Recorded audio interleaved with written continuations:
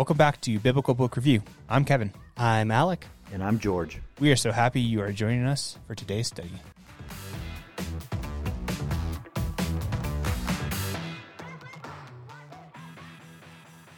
This week we are going to look at the second part of chapter 20. What does it have to offer, George? Well, A.B. Bruce has delineated chapter 20 as, O Jerusalem, Jerusalem. And we ended last week with Jesus' lament as he looks into the near future for many of those individuals that are listening to him, the Pharisees there that are being lambasted, the apostles to be those disciples that are closest to him, some of the other followers that are there listening. And he looks into the future and he sees something that really disturbs him. He sees the destruction of Jerusalem. And it's because they've ignored God's will. And that should ring a bell in all of our lives. It's one of those things where Jesus can look into the future and he can see that when individuals ignore God's will, it's to their own destruction. And when nations ignore God's will, it's to their own destruction. And so we can learn a lesson from this. And so when he says, behold, your house is being left to you desolate, and that must have broken his heart because he could see the calamity that was about to befall. And so A.B. Bruce attempts to unfold and interpret chapter 24 of Matthew, and I believe he missed the mark. And the reason that I'm going to say that, and we're going to begin with this verse in chapter 24 of Matthew, verse 4, Jesus answers the apostles' questions. He says, "See to it that no one misleads you," and that's been a problem really since the beginning of time. Adam and Eve were misled. We looked through all the history of God's people and how they were quite often misled, and their leaders here in the first century are misleading the people, and it happens. It can occur, and it's easily it happens easily if we're not reading and carefully understanding the Scripture. And so I believe A.B. Bruce needs to be corrected in the second half of his chapter, and I'm going to give you 5 reasons for this correction. And so if you'll kind of bear with me for a moment, I'm just going to buzz through these. But if you look at chapter 24 and you look at the first 35 verses, I believe that is Jesus' answer to the destruction of Jerusalem. So in those first 35 verses, Jesus is going to answer the apostles' questions. Tell us, when will these things be, and what will be the sign of your coming and of the end of the age? And so these first 2 questions that they ask him, I believe he answers, this is going to be the destruction of Jerusalem. And then from verse 36 to verse 51 of chapter 24, it's the second coming when the Lord returns. And so if you'll look at this passage and you begin with up until verse 36, all of what Jesus describes is preceded by some sort of sign. Verse 15, verse 27, verse 30, there's going to be some sign that precedes the event of the destruction of Jerusalem. And verses 36, 42, 44, after verse 35, there are no signs. And it's just going to be a lightning bolt, and it's just going to happen. There's no sign, there's no warning, it's just boom, it happens. And so that's the first reason I can divide this chapter this way. Second, when the Romans approach, this is the abomination of desolation. We go back to Daniel chapter 9, and we read those verses from Daniel. And Daniel's told to seal this up. It's not important to the people of Daniel's time, but it's important to the people of Jesus' time when he's walking on earth as man. And so this abomination of desolation, when they see that eagle on that pole, when they see that group of soldiers approaching Jerusalem, run.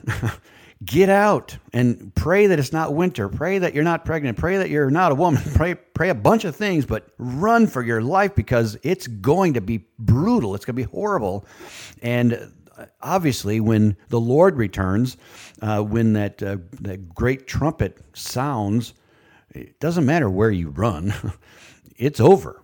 And so that's a difference. And so that's number 2. Number 3, when verse 34, it says, this generation, before this generation passes away. Well, what's he talking about? He's looking at people, and he's talking to people, and they're alive at that moment, and it's a generation of people, and he says, it's going to happen in this generation. Some of you standing here are going to see it, and some of you standing here are going to perish in the event.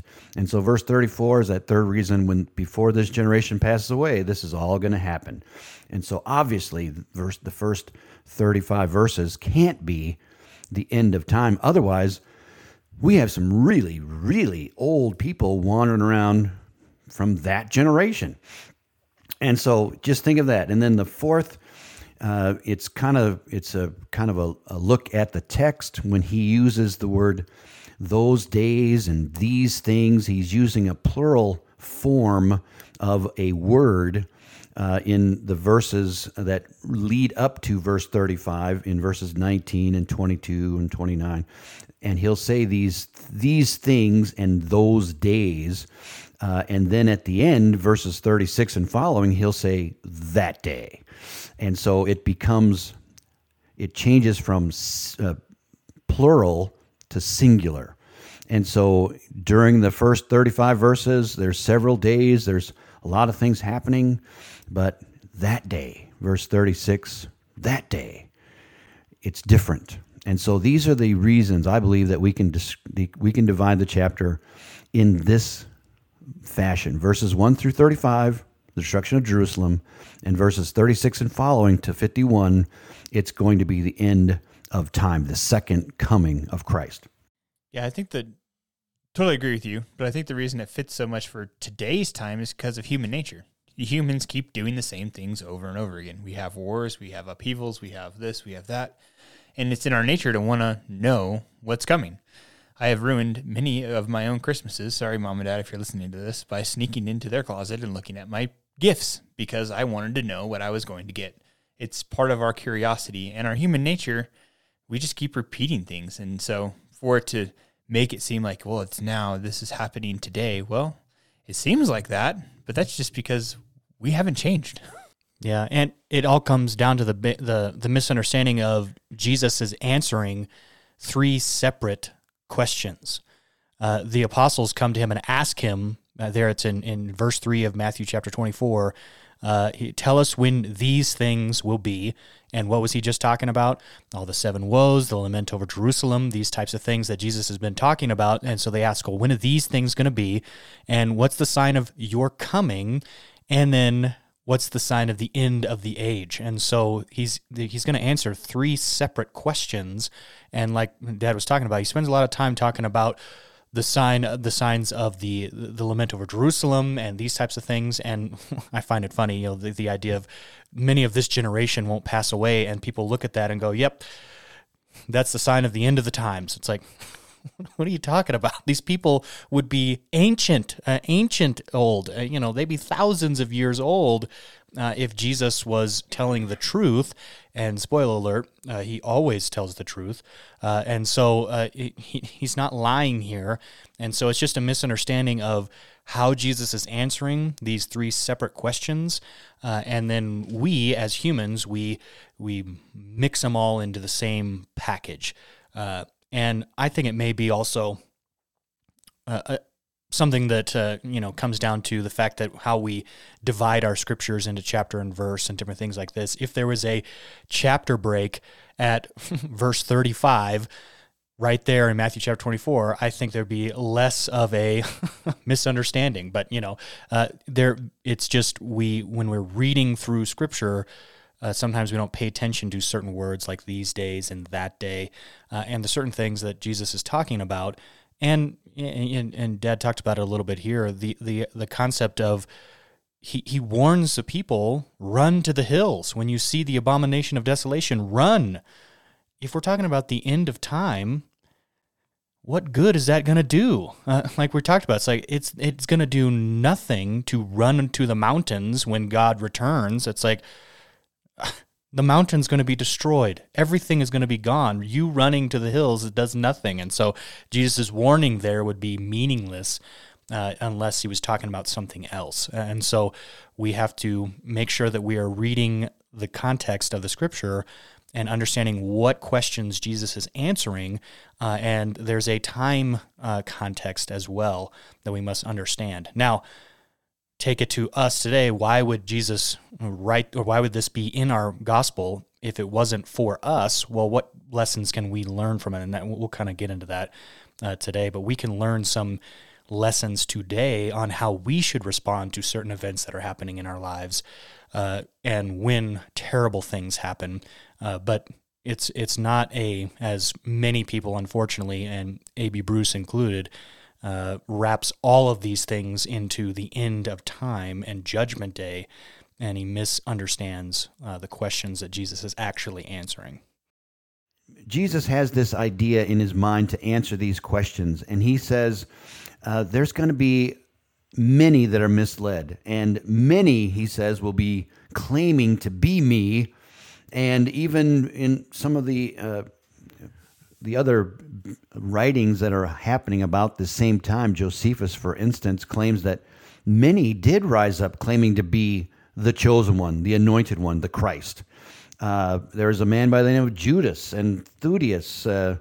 They claim to be the Messiah, and it's like, well, that's going to happen. There's going to be wars and war rumors, and there's going to be those that announce the end, and nations and kingdoms and calamities. And so it's very easily to be misled along with what's happening in this world. And I believe Kevin mentioned this, with the attack on Israel and, the ongoing war in Ukraine, and you see all of this just continuing. It seems like, is there ever going to be an end to war? I mean, haven't we learned our lesson? Well, no. And so it continues. And so here's Jesus saying, don't be misled. And then he says, it's just the beginning. And he uses something that's very familiar to us when we have children. We have our wife, and she says, I'm fixing to have a baby. We better get to the hospital. There's birth pains. There's something happening. I'm having contractions. Okay, this is it's going to be like this. And he says, here's what's going to be happening to you as individual disciples. You will be delivered up. You will be killed. You will be hated. Many are going to fall away. Many are going to be betrayed. There's going to be hate. There's going to be left and right. There's going to be, my way, your way. There's going to be these problems, false prophets. They're going to lead many astray. There's going to be lawlessness. And we see all of that occurring in these next 2 or 3 decades, 4 decades at the most, from the time that Jesus is speaking to these disciples. He says, you're going to see it, you're going to witness it, and it's going to be terrible. It's just the beginning of the destruction of this beautiful city. They were looking at stones that had been strategically placed in and around Jerusalem, and they were admiring the craftsmanship. That's what the disciples were looking at. They were looking at these beautiful buildings, these beautiful walls, these beautiful gates, and they were impressive. And Jesus sees something else. And then he says, I want to challenge you to endure to the end. The end of what? Well, the end of Jerusalem. It's coming. And there's nothing you can do to stop it at this point. It's too far gone. And Jesus says, prepare. And when you see it, and like Alec mentioned, you run. You don't go back and get your coat. You don't go and you just run. And he says, get out. It's going to end poorly. And this destruction, this is going to be the end of the Jewish age. In fact, the only way a Jew can prove that they're Jewish is by the records that are found in the temple. And in AD 70, all of those records that they kept, and since Aaron was made high priest, all of those records, all the genealogies, all of it was destroyed. The entire system of Judaism was wiped out. And they still have no idea if they're a Jew or not. There's no way for them to prove it.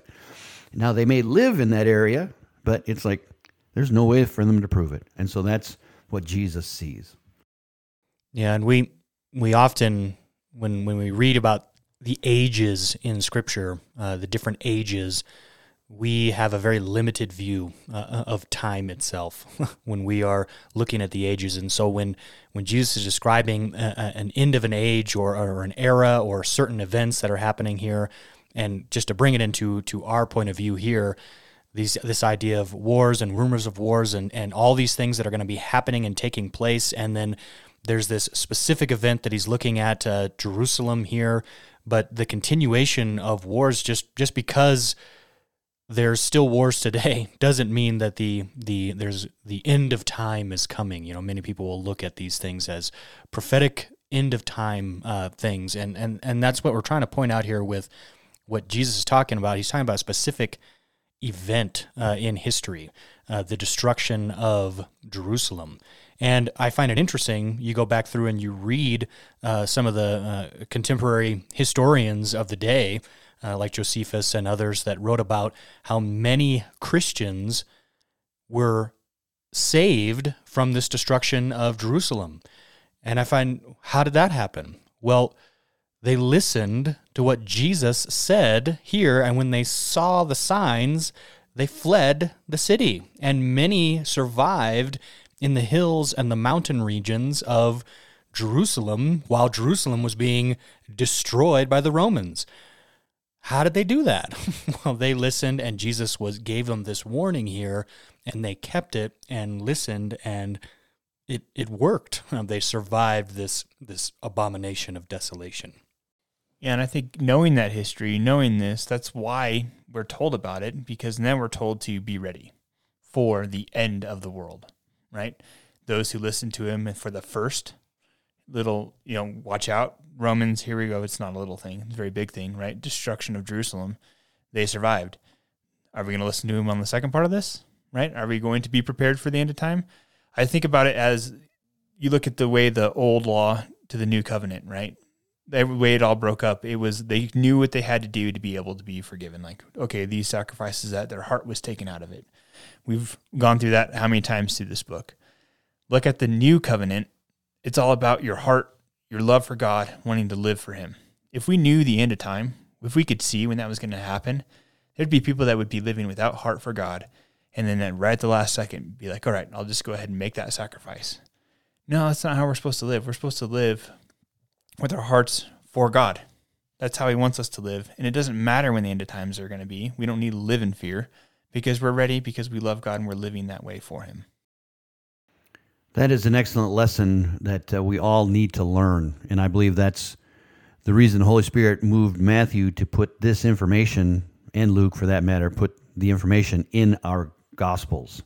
And that is the lesson that needs to be learned. Prepare to meet thy God. There used to be a thing back in the 60s and 70s where these guys would wear these sandwich boards, and one side would say prepare, and the other side would say to meet God. I mean, that's the lesson that we learn here in 24.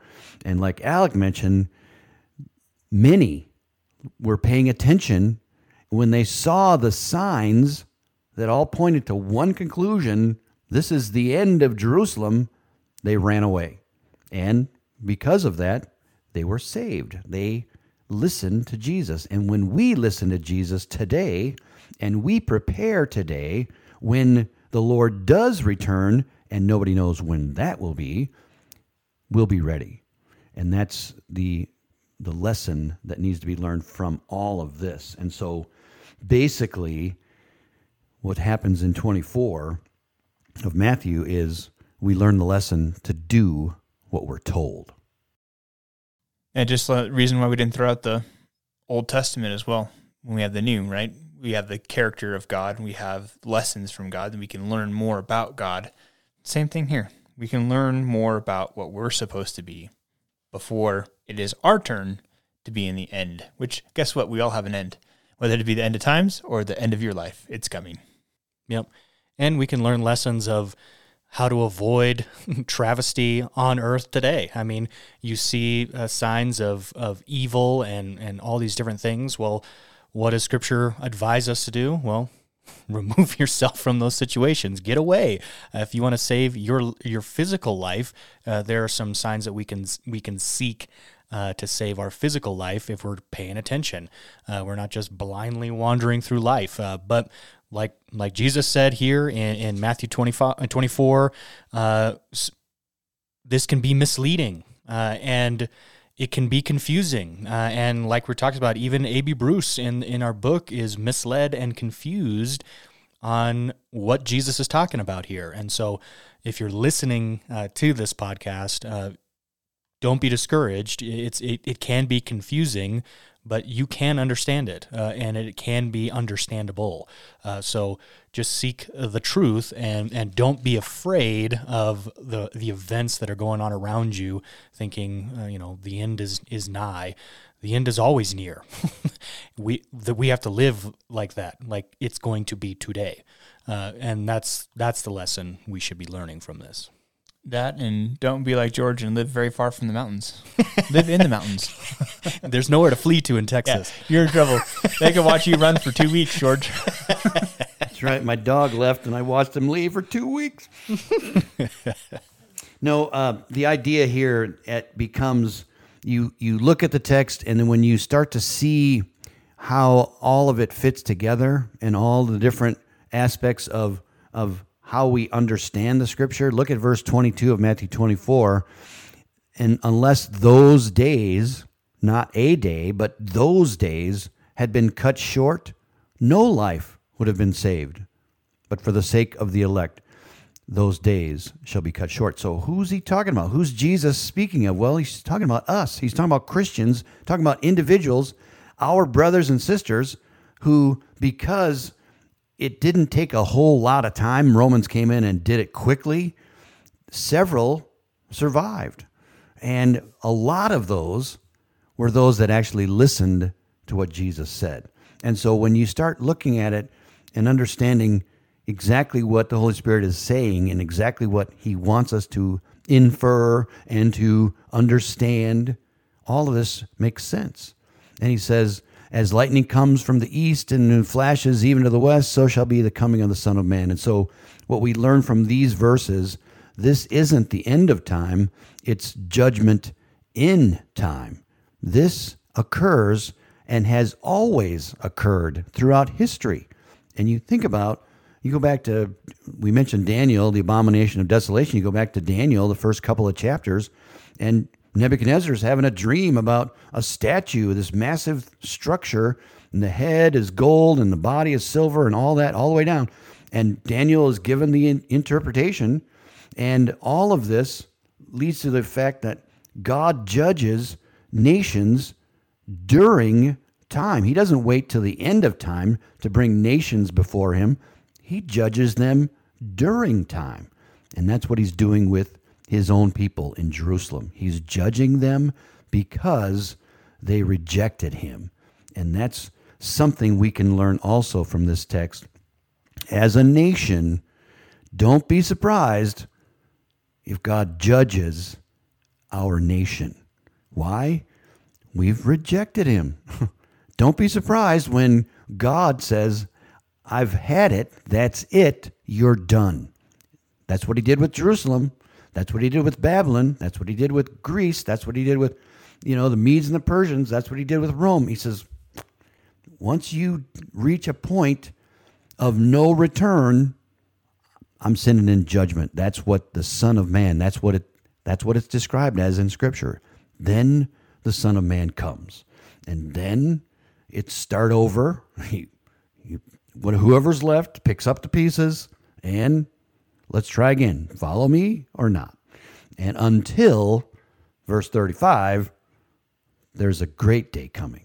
And that's a different day. That day, it's over. Yeah, and I find it encouraging. You go back and study all those nations that rose and then fell because of God's judgment upon them, even the Israelite nation. There was always described in Scripture with these holy nations a remnant. There is always a remnant of those that were left behind that still believed in God, that still held him in high regard, that still worshiped the Creator. And so even if the nation around us falls to pieces, your responsibility is to remain faithful to God, because you don't know what God's going to use after the nation has fallen. It may be us as a remnant to reestablish his earthly kingdom, so to speak, here with to continue on Christianity because of our faithfulness. And so it can be very easy to see the destruction and the wars and the rumors of wars and the desolation and God judging nations, and we can just go, you know what? I'm gonna just no, I'm not gonna have any part of this. My encouragement is to remain faithful no matter what. And unfortunately, you go back through and look at history, some of those people that remained faithful, it was not pretty for them, physically speaking.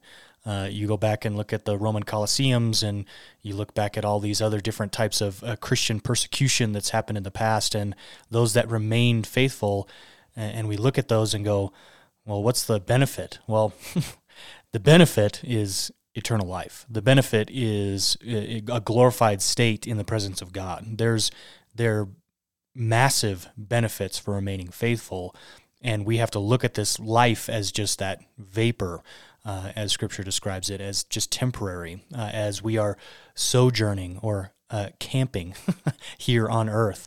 It's a temporary dwelling place, and we have to look beyond that and remain faithful, even when, not if, but even when everything else around us falls apart. That's what our calling is as Christians, as believers in God. When it falls apart? That's right. It looks like it is going to fall apart. Yeah. I'm looking at this, I go back, I forget how many chapters we talked about, be careful what you pray for. And we had that, lesson from A.B. Bruce. And we've prayed for, we pray for the church, we pray for growth, we pray for more Christians. And we'll get it, but it may not be in the way we think we're going to get it. Because we also pray, I'll let our country be this, that, and the other. Well, I probably won't be with the growth that we want. And it takes me back to a saying that I've heard a lot at work lately, that hard times make hard men, which create soft times, which make soft men, which create hard times. Cycle of life, right? Well, we're entering the soft men portion of this and almost the hard times. But we can look at that in Christianity too. We can see that as we look back through history. We need to prepare for hard times as Christians, and not prepared as in run to the hills and hide from everyone, but prepared as in get ready to go out there, be shrewd, be smart, but ready to evangelize the world, because we're going to have opportunity when times get hard. But we need to make sure that we're prepared for that so we don't fall away and that we're not soft in our walk. That is excellent. And Jesus kind of does a little, kind of a interesting little apocalyptic, sidebar, beginning about verse 29.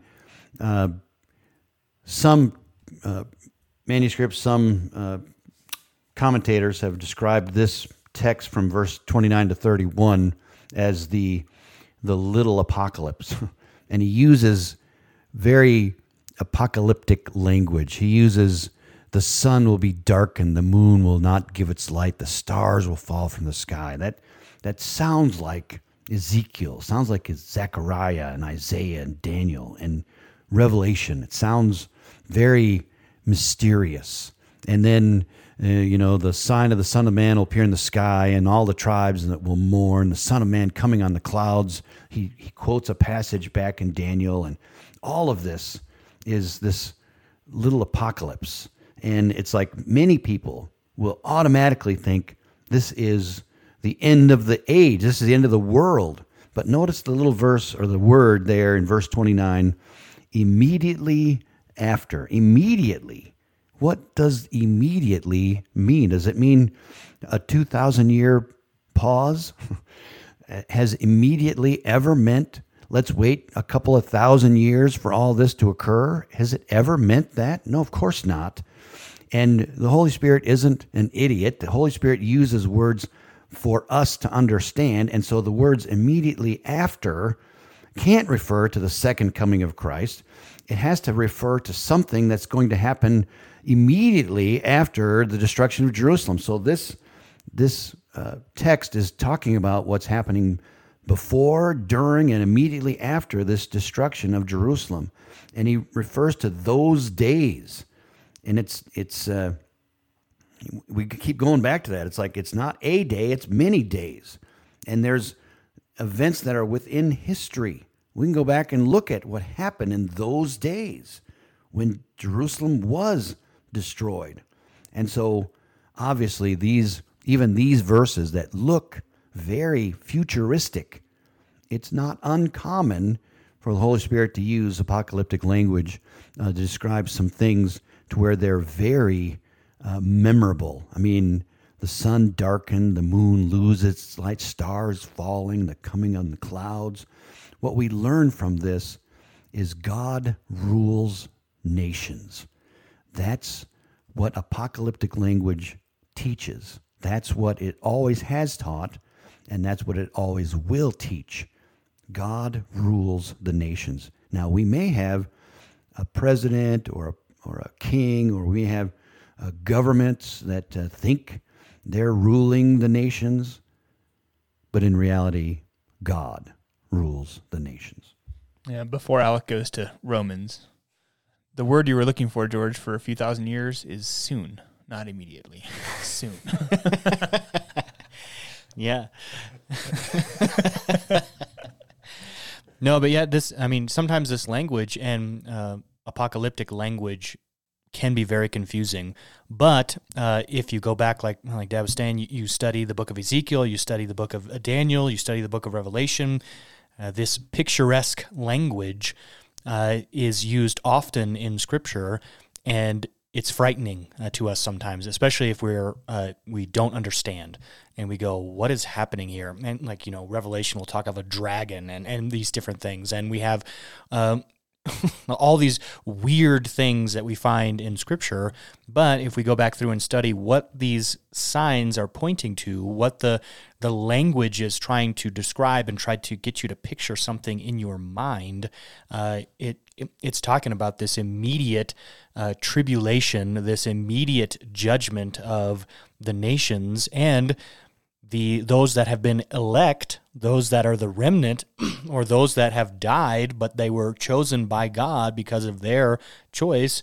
They're going to be gathered up, and they're going to be into the presence of God. And so there's hope for us in here. There's tribulation and problems for those that have rejected God, but there's comfort for those that have accepted Him. And so it's a hopeful passage that uses frightening language if we don't understand what he's talking about. Oh, I thought you were going to go to the authority of those put into positions above us in government. But you were already there. I was already there, to go there. And I know it upsets you too, so that's probably why you didn't go there. And the lesson, obviously, he even uses a parable of a fig tree, and he says, you understand how this works with a fig tree. When you see this, you recognize that Jesus is right at the door. He is right there, and it's happening. And there is really, unless you run for the mountains, unless you run for the hills, there's no escape. If you're in the city, you're dead, unless your name happens to be Jeremiah. I mean, when they came in, back when Nebuchadnezzar came and sent his army, kind of the same thing. It was like, we know you. You're that preacher. You can have a choice. You can stay here or you can go. But unless your name is something that everybody knows, you're done. If you're inside, that's it for you. And so this generation, there's a group of people alive in this time. You're going to see this. So prepare. And then the transition, verse 36. But, that little word, and then that day, there's the transition into the second coming. And we see the next 10 verses, all of this. There's an hour. There's a day. No one knows. Not even the angels. Not even the Son. No one knows. They'll be eating, drinking, marrying, everybody. Life just goes on, just like it was with the time of Noah. And Jesus says, then I'll come. And then he uses those phrases that are so frightening. There'll be two in the field. One will be taken, one left. There'll be two grinding. One will be taken, one's left. Jesus will take the faithful with him. That's who he's coming for. He's coming for the faithful, for that remnant Alec talked about, this remnant of people that are prepared. And that's the description. Jesus will take to himself those of us who remain faithful. And it's a sad day for those who are unfaithful. Just like the days of Noah, verses 37 to 41, just like the days of Noah. They went about their normal activity. They were just living their life, whatever they wanted to do. And all of a sudden they're shocked. It's raining? What's rain? And it's coming. We're warned it was going to be a day, and yet we ignored that. And so this is how it's going to happen. Prepare. Because if you don't, death. That's the difference, and that's what God wants us to understand from these chapters, from this particular chapter in Matthew.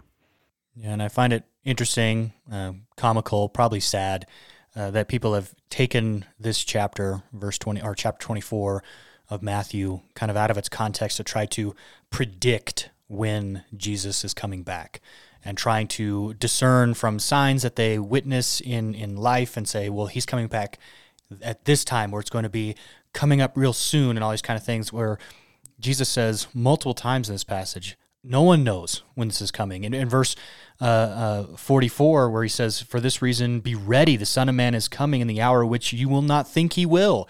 It's like, you can't discern. You can't look at the signs of the times and be, and game it, to where a point where it's like, okay, I'm going to live sinful up until this point, and then I'm going to change because Jesus is coming back. That way I can be ready. It's like, no, the entire lesson here is we need to be ready always, because it's not going to happen when we think it's going to happen, or when we know it's going to happen, or when we can predict it's going to happen, because Jesus himself says, not even the angels nor the Son of Man knows. Only the Father knows when the judgment day is happening. And then, people will look at this idea of, well, people being left behind, and there's a whole series of, left behind, and there's going to be this 1,000-year reign on earth. Like, there's just so much confusion over the end of time and what's going to be taking place. And it's what Jesus is teaching here is this concept of be prepared, because we have no idea. We're going to be living life just like normal, and then all of a sudden, the entire world will be gone. And then those that are faithful, those that were prepared, will be meeting Jesus in the sky. Everyone else will be swept away. And so our responsibility is to be prepared at all times for this coming of Jesus, because we don't know, and we cannot predict, and we cannot look at signs in the ages to point to a specific date or time, or even a relative general guess. It's going to be, as Jesus described, like a thief in the night. It's not going to be something we can predict. Yeah, and our human nature is we want to predict it. We want to know, right? I look at people that get in car accidents, and they're like, I never thought this would happen to me. This never is going to happen to me. I go to them all the time for work, and I see it all the time, and every time, same thing. I never thought this would happen to me. And it's like, well, good thing you put on your seatbelt when you got in your car. And that's kind of the point here is put on your seatbelt and be ready, because you don't know when it's going to happen to you. And so the key is the word prepare. And so when you look at chapters 24 and 25, there's danger if we are not prepared. Just like the day of Noah, they did nothing and the flood came. 8 souls were saved because they prepared. There's some parables, some interesting teaching in chapter 24. There's the danger of delayed preparation. Alec mentioned this. My master's going to be gone.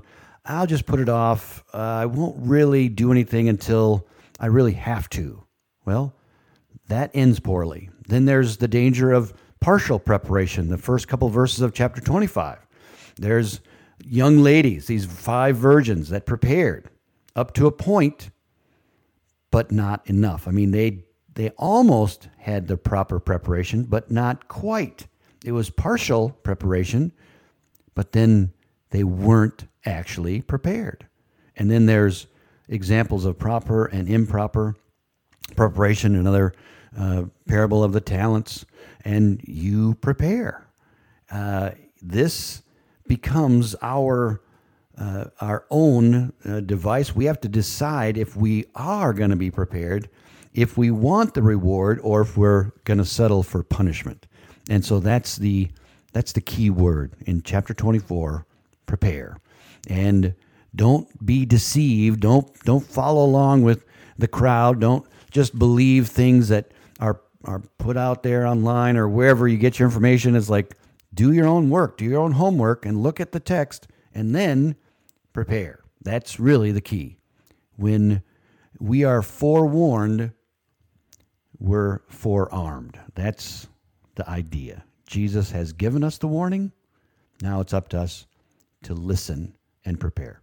Yeah, and I think you kind of touched on a little bit something there too, with this idea of you have to make it personal. It has to be something that you can decide on yourself. No one else can make this choice for you, and don't just trust everything that's told to you. Even great teachers like A.B. Bruce here, for an example, can get certain things, I believe, wrong on what Scripture teaches. Even though he has some great insights into many other topics, there are some topics that he botches. And even us in this podcast, we probably have gotten many things wrong. I'm not ever going to claim that I know everything or can do everything right. Don't look at me when you say that. No one can see us. It's not a video podcast. But, that idea of don't just trust what you've heard. It's this idea of trust but verify. You must verify the facts for yourself, and your faith must be your own personal faith based off of your understanding of what Jesus has taught you. Don't just blindly follow what somebody else has said. Even if they are a trustworthy source, they can get it wrong. And so we need to be prepared. We need to be using our talents, and we don't need to be last-minute preparation or partial preparation or any of these types of things that Jesus warns about in these parables that he's talking to his disciples here. It's ultimate preparation. We must be fully committed to God. Always, all the time.